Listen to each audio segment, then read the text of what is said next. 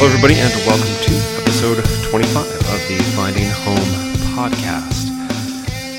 This is kind of a big deal. One of the deals I made with myself when I started the show was that a lot of things could change. There weren't any real absolutes in terms of what I was going to do, right? I was going to kind of let the show find its own way initially. I was trying some different things, and I have the interviews, and I still have some interviews coming up. But one of the things that was like a non-negotiable was that I was going to do 100 episodes of this thing.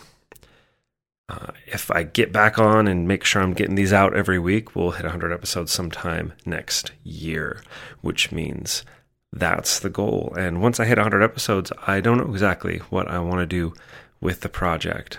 I assume it takes at least that long for the podcast to find its voice and find its way. And that's how I'm approaching it. I'm going to let this play out for 100 episodes and see where we land. On that note, though, sometimes it's weird to come up with what I want to talk about on the show. And today I just want to touch on something, again, fairly quickly. These solo episodes are a little bit shorter. But I want to talk about like the subjectiveness of memory. And one of the reasons that I had for thinking of that was that for the newsletter that I write for work, that I send out to my clients, to my family, and to my friends, I wrote this story the way that I remember it growing up. And a lot of these times when I'm writing these things from the point of view of myself now, back in the past, I think of whether or not my siblings are going to remember it the same way, or whether or not anybody really can remember correctly what had happened. And I want to share that story with everybody so you can kind of get a handle on what I'm thinking of. This all kind of revolves around the concept that our childhood experiences shape us in a very real and very serious way. And I think sometimes when we consider that, when we look at that as a thing that a guidepost for our lives, like, well, this happened when I was a kid, therefore I make these choices. I think sometimes we do ourselves a disservice. And I also think sometimes we misremember exactly how these things shook out, whether we misremember them to make ourselves the hero or whether we misremember them to make ourselves the villain. It really just depends often on our audience. So the newsletter is actually going out. This will go up on Monday the 15th or Tuesday the 16th. The newsletter is going to go out on the 17th. So if you're a quick listener that also gets the newsletter, you're going to be able to hear this story before you read it. I'm just going to read it exactly as I wrote it. And I don't want to talk about kind of how I remember these things. So here we go. I'm the sixth of 7 children. The following story was inevitable on some level, so please note that I suffered no long-term ill effects, and I think my parents were pretty fantastic as far as parents go. I couldn't find my shoes. That's how it happened. I could not for the life of me find my shoes, which, to be fair, is a pretty common occurrence when you're 8 years old.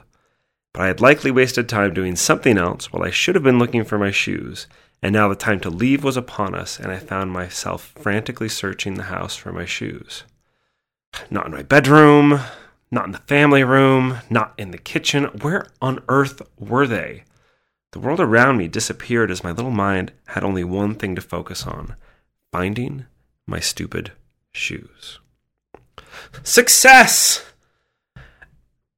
How they ended up under a wet towel in the bathroom is beyond me. But with joy in my heart, I put my shoes on and ran out to the car to take my place in the rear-facing back row of the family station wagon, only to find that my place was gone, my rear-facing back row was gone, and the family station wagon was gone, along with my family.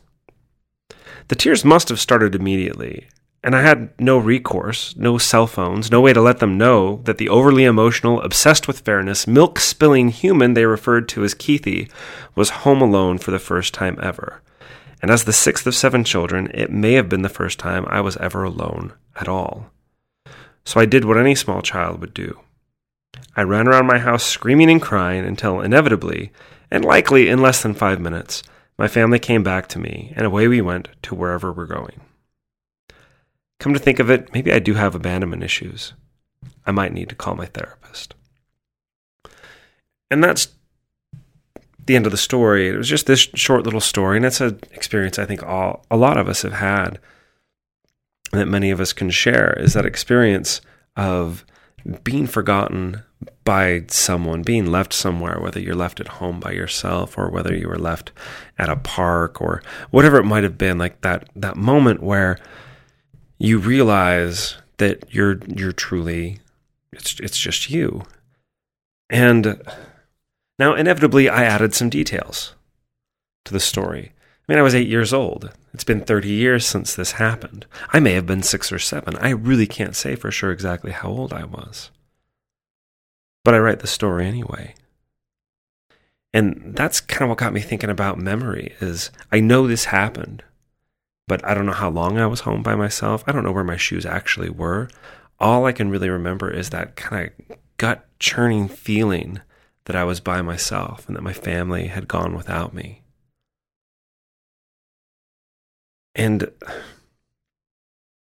that's how a lot of these memories end up being. And having grown up around here, I have these memories of going and riding my bikes in certain places and going and seeing movies at certain places and even having experiences with certain people. And as I really think back and have to reach into my memories, sometimes I'm not sure those things happened at all or exactly as I remember them. Another thing that was weird that kind of made me think of this was a while back I got this Facebook message from a girl I went to high school with. And she kept asking if I remembered this thing and that thing and this thing that we did. And honestly, I could not wrap my brain around any of it, to be fair. And I felt like a jerk, but I couldn't remember even having spent a lot of time with this particular girl. And whether that's an artifact of that I didn't want to remember those times or whether it was just that it didn't actually happen, I still don't know. Because some of the things she brought up were memorable, but they were these weird little bits of the memory. Jumping over a wall behind a Fred Meyer to get to somebody's house, those sorts of things. Like, I remember that sort of a thing. But this is a girl I don't ever remember, like, hanging out with a lot. And so as I talk about this stuff and talk about growing up here and living here and all these things on the show, it kind of starts to weird me out. Because what if I tell a story? What if I tell a story like this where I lost my shoes, or I tell a story about my parents, or I tell a story about my siblings, or about what life was like growing up? And what if that story didn't actually happen? What if I tell a story and then one of my brothers or sisters comes to me and is like, man, I don't remember that at all. Or that's not how I remember it going. Well, who's right? Who's right when you disagree on whether or not something happened a certain way? Is it the person that argues the loudest? Because that's usually how I win those arguments, is if I argue the loudest and the longest, I'm going to win. Because inevitably the other person gives up.